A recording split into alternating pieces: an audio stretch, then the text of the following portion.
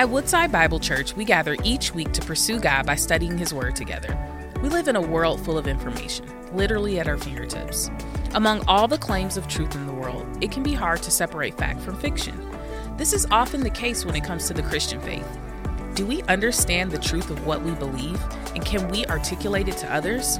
In the Essentials, Why Truth Matters, we'll use the affirmations of the Apostles' Creed as a guide to teaching us the core doctrines of the Christian faith. Join us each week as we affirm the foundational truths of Christianity so we can stand on the bedrock of God's truth and share that good news with the world. Good morning. Happy spring to you. It is great to see you here today. Now, earlier this week, I read a news story that kind of captured my attention. I confess to you, it was the massive, ridiculous dollar amount that did it. $3.5 billion, to be exact. $3.5 billion. That's the size of the financial error committed by the state of South Carolina's top financial executive.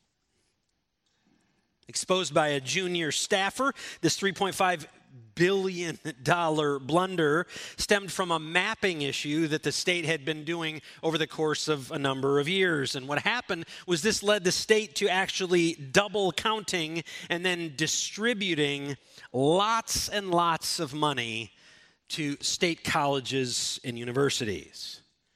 Now, as you might expect, with a $3.5 billion blunder, the state's comptroller resigned. Clearly, he had created a financial mess. Or had he? What if the comptroller, instead of turning in his resignation, actually went to the people who were in charge and said, well, you see that as a $3.5 billion blunder. You see that as an error. Well, that is your truth. I have a completely different perspective on things. I don't really see that as an error. And in my view, what I did was spot on and it is completely valid. That is my truth. Seems a bit ridiculous, doesn't it? Especially when we're talking about such large dollar amounts. And if we're going to kind of lean into that guy's argument, I think we can all agree, yeah, that's ridiculous. That's just silliness. So through a series of checks and balances, the comptroller's financial error was exposed, and it was made right, and everything was corrected. Now, here's where it comes to you and to me. Here's where it matters. When it comes to matters of truth, it shouldn't matter if we're talking about $3.5 billion or $3.50. Truth matters. Truth matters. And so today, what we're going to be doing as a church family is we're going to be turning to the word of truth, God's word, and we're going to do that in just a few moments after we pray. Let's pray together.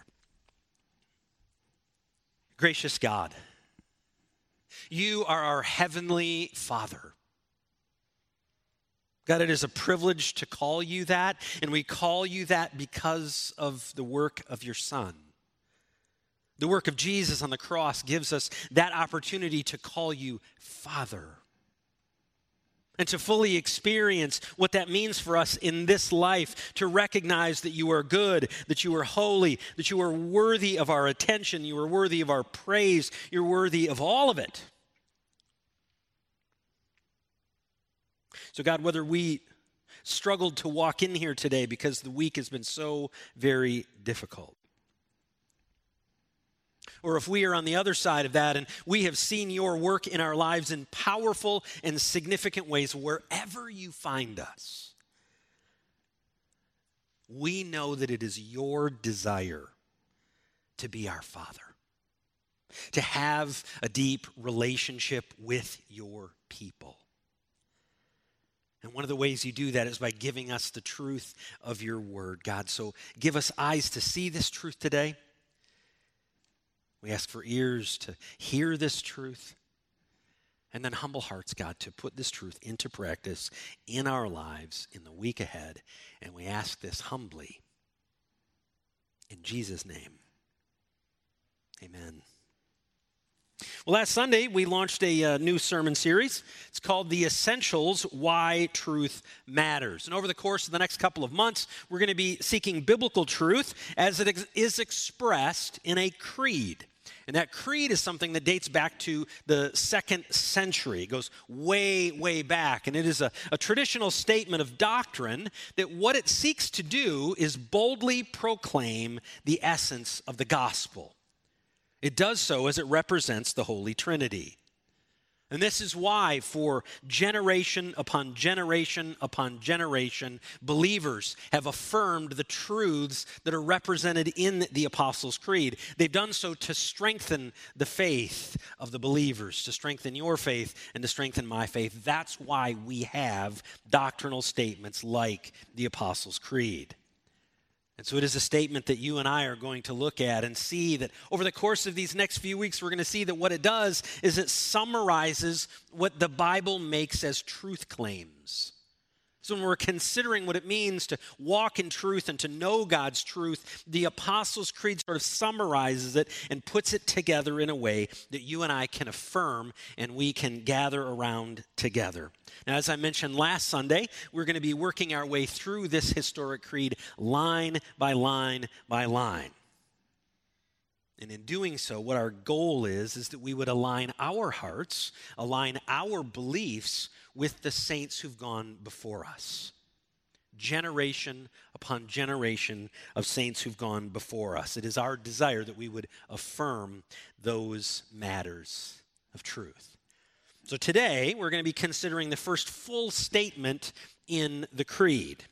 And what I want to ask you to do, last week we read the creed in its entirety. We're not going to do that today, but what we are going to do is affirm just one line. So I'd like you to, right where you are, to affirm the words of the creed right along with me. Here's what it says. For I believe in God, the Father Almighty, maker of heaven and earth. You see, the immediate view of that statement helps us see that all things, not just some few specific things, but all things depend upon God, our Creator. Our entire existence, in fact, is owed to Him. It's owed to His common grace to people. Yet there's far more depth to that statement than just a few words that we just read. And that's what we're going to invest in today. We're going to unpack together the words of Psalm 33 today. And you can be getting ready, going there in your Bibles. We're going to turn there in just a moment. It is an Old Testament book of poetry, Psalm 33. But as you're turning there, there's something that I want to acknowledge about the creedal statement that we just proclaimed together. And I want us to acknowledge that there is a familial statement within what we just said. It's a statement that connects with our family relationship. God the Father. You say, well, why do we call him Father? It's a fair question, right? Why do we call God our Father? Because he is not some distant, far-off deity.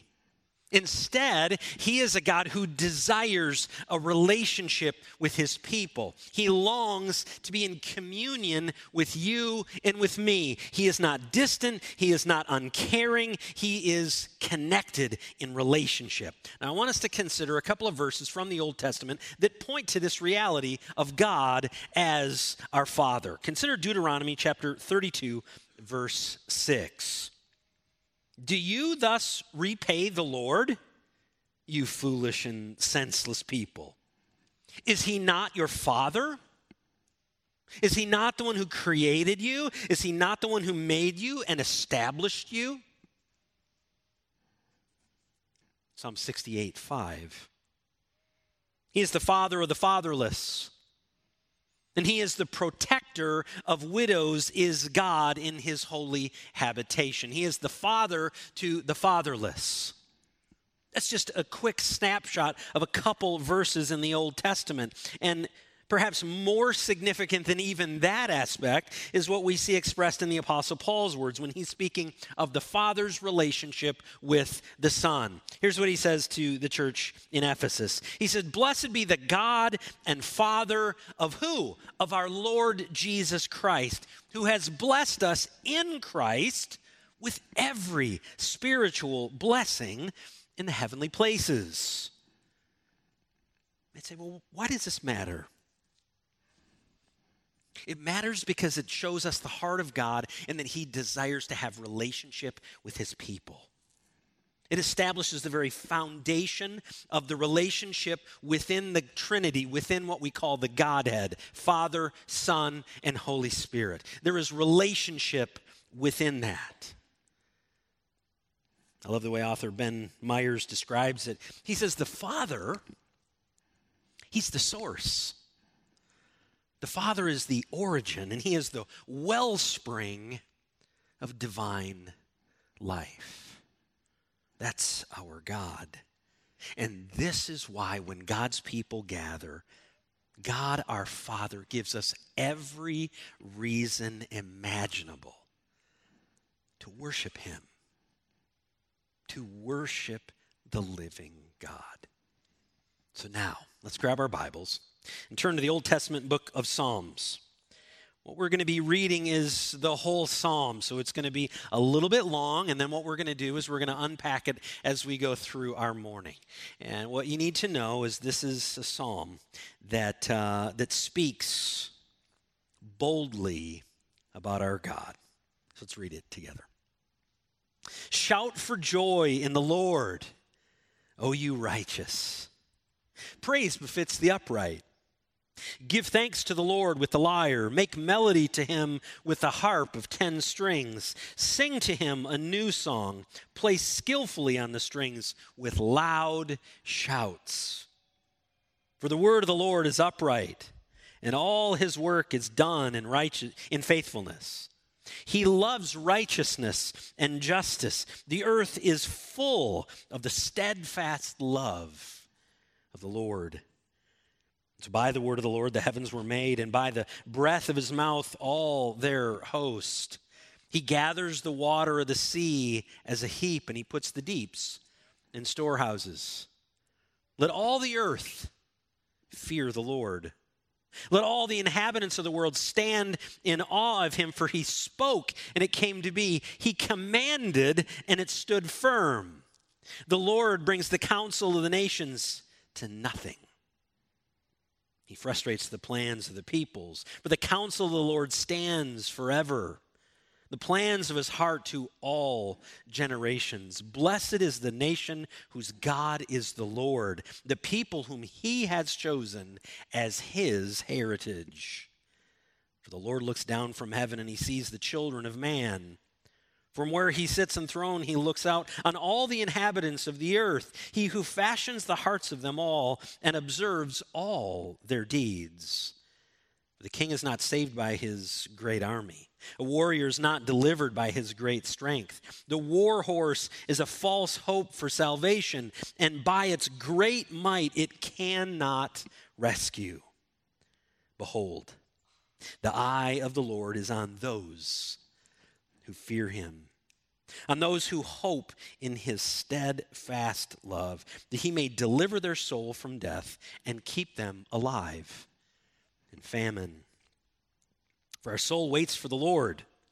He is our help and our shield. For our heart is glad in him, because we trust in his holy name. Let your steadfast love, O Lord, be upon us, even as we hope in you. Psalm 33.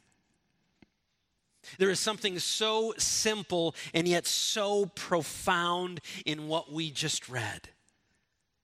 God, our Father, reveals his commitment to his people in power, in beauty, and he does so in his creative acts.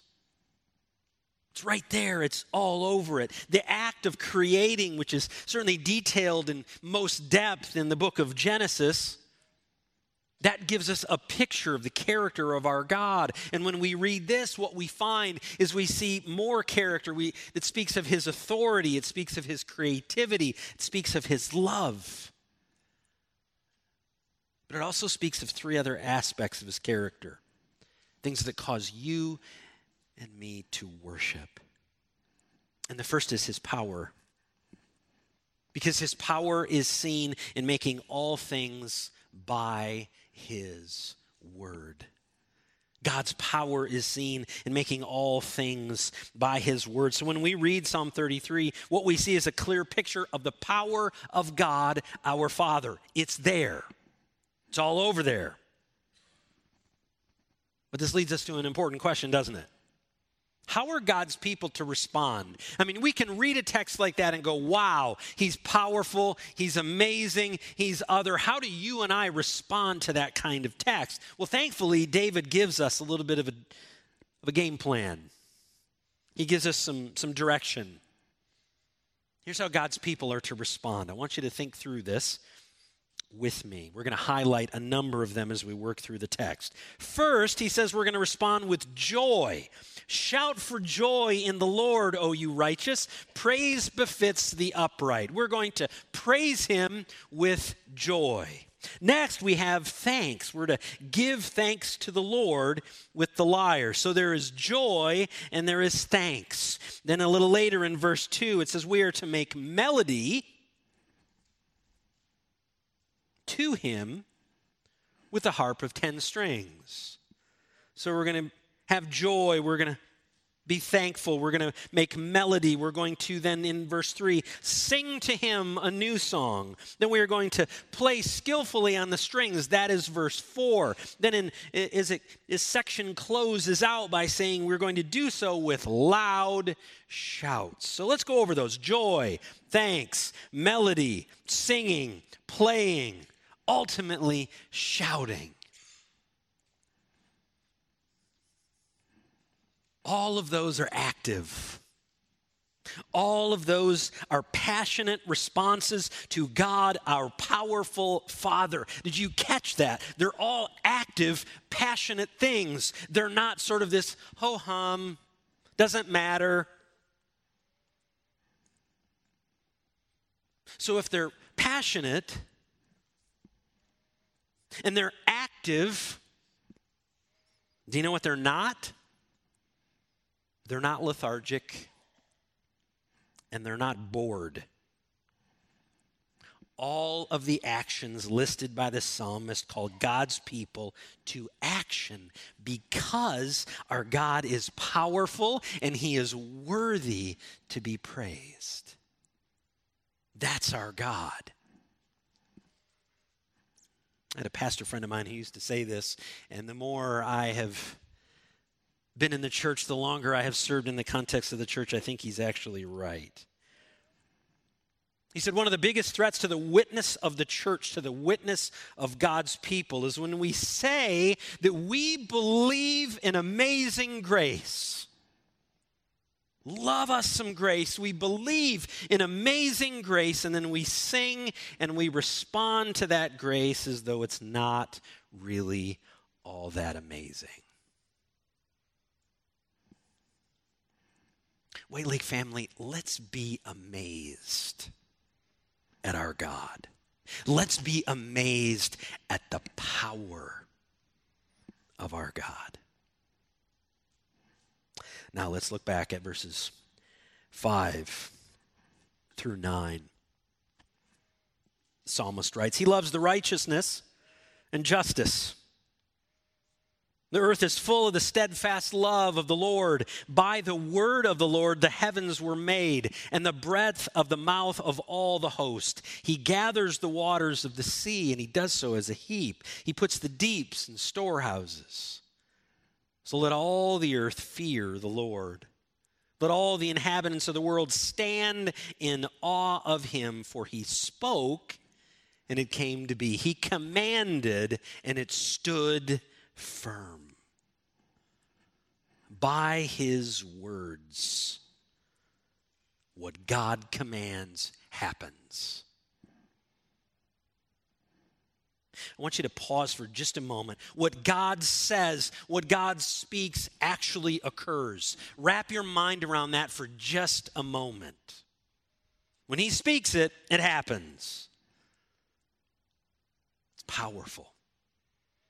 Consider the words of the Apostle Paul to the Colossians. Here's what he writes. He says, "For by him all things were created, in heaven and on earth, visible and invisible, whether thrones or dominions or rulers or authorities. All things were created through him and for him."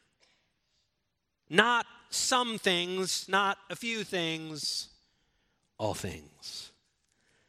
And so we worship God because he is Almighty God. He is our powerful Father. He is the maker of heaven and earth. And the second reason that we can worship our God is because his wisdom is seen in carrying out his eternal plans. In carrying out his eternal plans. Now the key word there, many of us won't like this, but the key word there is his. His eternal plans. That means they're not your plans. That means they're not my plans. I'd like them to be, and I'm guessing you would too, but they are not. They are his plans. Look at verses 10 and 11 again. "The Lord brings the counsel of the nations to nothing. He frustrates the plans of the peoples." Whoa. "The counsel of the Lord instead stands forever, the plans of his heart to all generation." Church, it's his counsel that guides. It is his plan that prevails. It is his counsel and it is his plan that stands forever. Why? Because he has ultimate wisdom. Because he has a wisdom that goes far beyond what you and I can even comprehend. This is the character of our God. This is the Father, Almighty, maker of heaven and earth. Let's get practical for just a moment. This can be a struggle for us, can't it? To trust that God's counsel, that God's plan is actually better than my plan.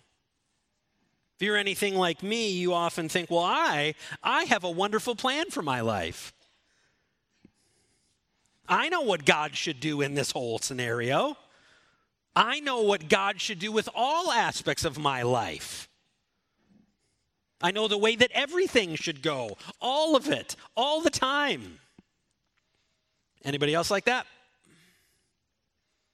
Yeah, the people who aren't raising their hands are dishonest. And yet if we stop and think about that long enough, what we'll find is that our hearts are selfish. Our minds are self-serving and our actions are typically self-centered. You see, the sort of counsel and plan that might be best for me might not be best for you or for the rest of God's people. Now, here is the hard part. That's true of you too. Fact is, we are far better off to follow the counsel and the plan of a powerful, wise, and sovereign God. That's what's best for God's people. Now, there is far more for us to learn, so let's continue on in our text. Let's look at verses 12 through 15. The psalmist says, "Blessed is the nation whose God is the Lord, the people whom he has chosen as his heritage. For the Lord looks down from heaven and he sees the children of man. From where he sits enthroned, he looks out on all the inhabitants of the earth. He who fashions the hearts of them all and observes all of their deeds. For blessed are those who call upon the name of the Lord. For it's those whom the Lord has chosen. These are the people who receive the gift." You say, but wait a second, I'm a little unclear on that whole word there. He says heritage. What is the blessing of God's heritage? It's his watchful care. It is the watchful care of God upon his people. Now, some scholars even dub this section of the text God's eye. Because what it does is it provides this intentional watching, intentional looking and care over his people. And church, if we wrestle with that for just a moment and think about that, that is powerful. It is God's watchful care. So who receives that? Let's continue in the text. It says, behold, the eye of the Lord is on those who fear him. For those who hope in his steadfast love, that he may deliver their soul from death and keep them alive in famine. Now, the first thing we must take away from verse 18 is that God's eye is set squarely upon those who fear him. I want to be very clear about this point. It's important that every single person here understands what I'm about to say. The fear the psalmist is speaking of is not the kind of fear that comes when we feel intimidated or when somebody powers up on us. It is not that kind of fear. We don't cower in this kind of fear. Instead, this is speaking of a reverent fear. The fear that you have when you respect someone so deeply. I want to give you a little exercise right here in the middle of our sermon. I want you to think for just a moment about the most godly, Christ-like person that you know. Take a moment. Think about the person who most resembles what you read in the scriptures of who Jesus is. Think about that person for just a moment. That's the individual that you have such a high degree of respect for. You respect the way they walk their faith. Each and every day, the high level of integrity of what they view as the scriptures and how they walk in light of that truth. You have somebody in mind? My guess is you are not physically afraid of that person. You don't cower in their presence. Instead, what you do is you have a reverent fear of them because they are so respectful of God in their life. They walk so closely with God that they bring on this measure of reverent fear. This is the kind of fear the psalmist is highlighting in our text today. And it is this who the people of God look at. And look at this holy, righteous God. And that's how we have this reverent fear of him. These are the ones that God chooses to deliver. And church, this shows us his love. It's a love that is seen in delivering those who have hope in him. You see, through the sacrificial blood of his son Jesus, who was spared for all who would believe, people of faith in Christ, these are the ones who will be delivered. These are the ones who will be delivered. Now, the beauty of the truth that we just read here is that God reveals his love to us in two very distinct ways. I want you to track with me here. In verse 19, what it says is that he may deliver their souls from death. That's a spiritual deliverance. Then the second half of that verse gives us a physical deliverance, and he will keep them alive in the midst of famine. So there is a physical and a spiritual. God cares for both. He cares for both our spiritual needs and our physical needs. Why? Because he loves us. Because he loves his people, and he wants to minister and care for both. Because both matter to him. And see, church, the way God cares for us is so significant. It's so profound. It's so intense that you and I should not overlook it. In fact, it's something that we should not only look at, but we should seek to wrestle with in our own minds. Here's what I mean by that. Whenever a pastor talks about God being the Father, There are many in the congregation who will say, oh yeah, that's easy for me. I had an amazing earthly father. He loved me well. He provided spiritual direction for me. He was the man. I have no problem viewing God the Father through kind of the lens of my earthly father. And yet there's others of us who would stand on the opposite side of that equation and say, you know what, my dad wasn't that. He was a whole lot of other things, but he wasn't that. What are we to do with that then? If you're on this side of the equation, what are you to do with the idea when the creed says, God our Father? What should we do with that? When the scripture says that God is our Father and cares about us in both spiritual and physical ways, what are you and I to do with that? I think a church historian by the name of Justo Gonzalez gives us some really helpful insight. He says, instead of thinking of God through the view that we have of our earthly father, we should instead see God the Father as the goal, as the North Star for all who serve as dads. He said, fathers are called to be as loving as God is. I'm going to say that one more time. Fathers are called to be as loving as God is. Now, practically speaking, this means the goal for every father here today is based upon Psalm 33. What it shows us is that we should love our kids in both physical ways and spiritual ways. We care for their physical needs, that they get taken care of, as well as their spiritual needs and their spiritual development.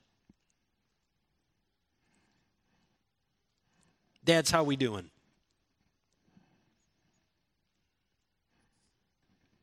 How are we doing? Most dads that I know can handle the physical side of things. We have no problem going out and playing a sport with them and kind of guiding them through life in their physical direction. But it's on the spiritual side of things that we struggle to put the reality of our faith into practice.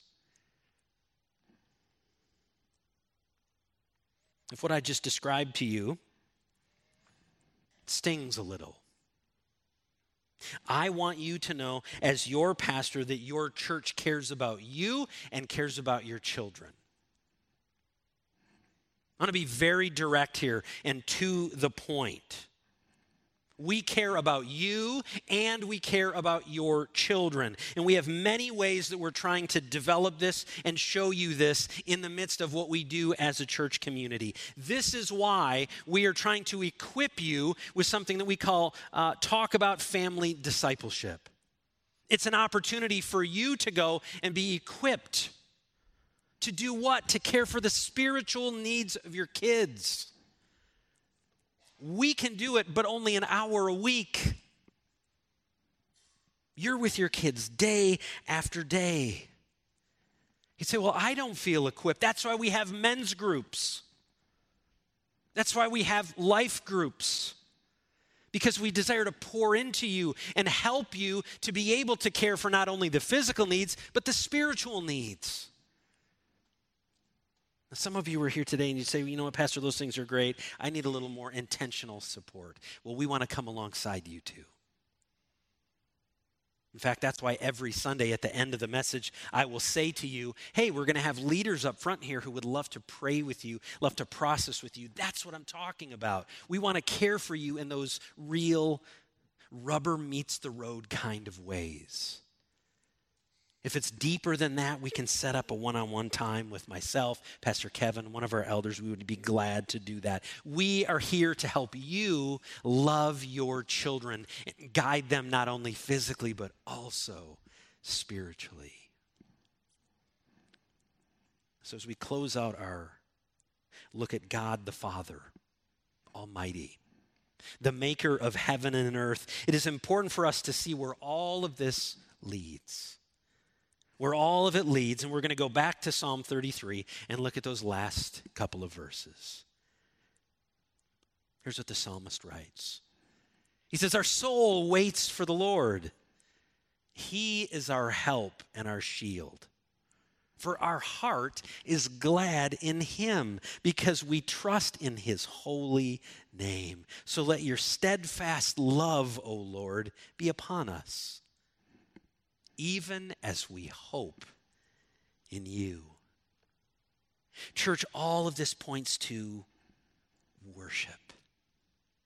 It points to worship. It leads us to waiting on God to work in our lives. It leads us to depending upon God more faithfully, more consistently. And ultimately what it does is it asks you and me to truly trust in him. So do you trust the Father Almighty, maker of heaven and earth? You see, through his power, through his wisdom, and through his love, God has given us every reason to believe that we can. Thank you for joining us as we study God's Word together. We would love to hear how God is moving in your heart and get you connected into the Woodside Bible Church family. Head to woodsidebible.org/connect to introduce yourself today.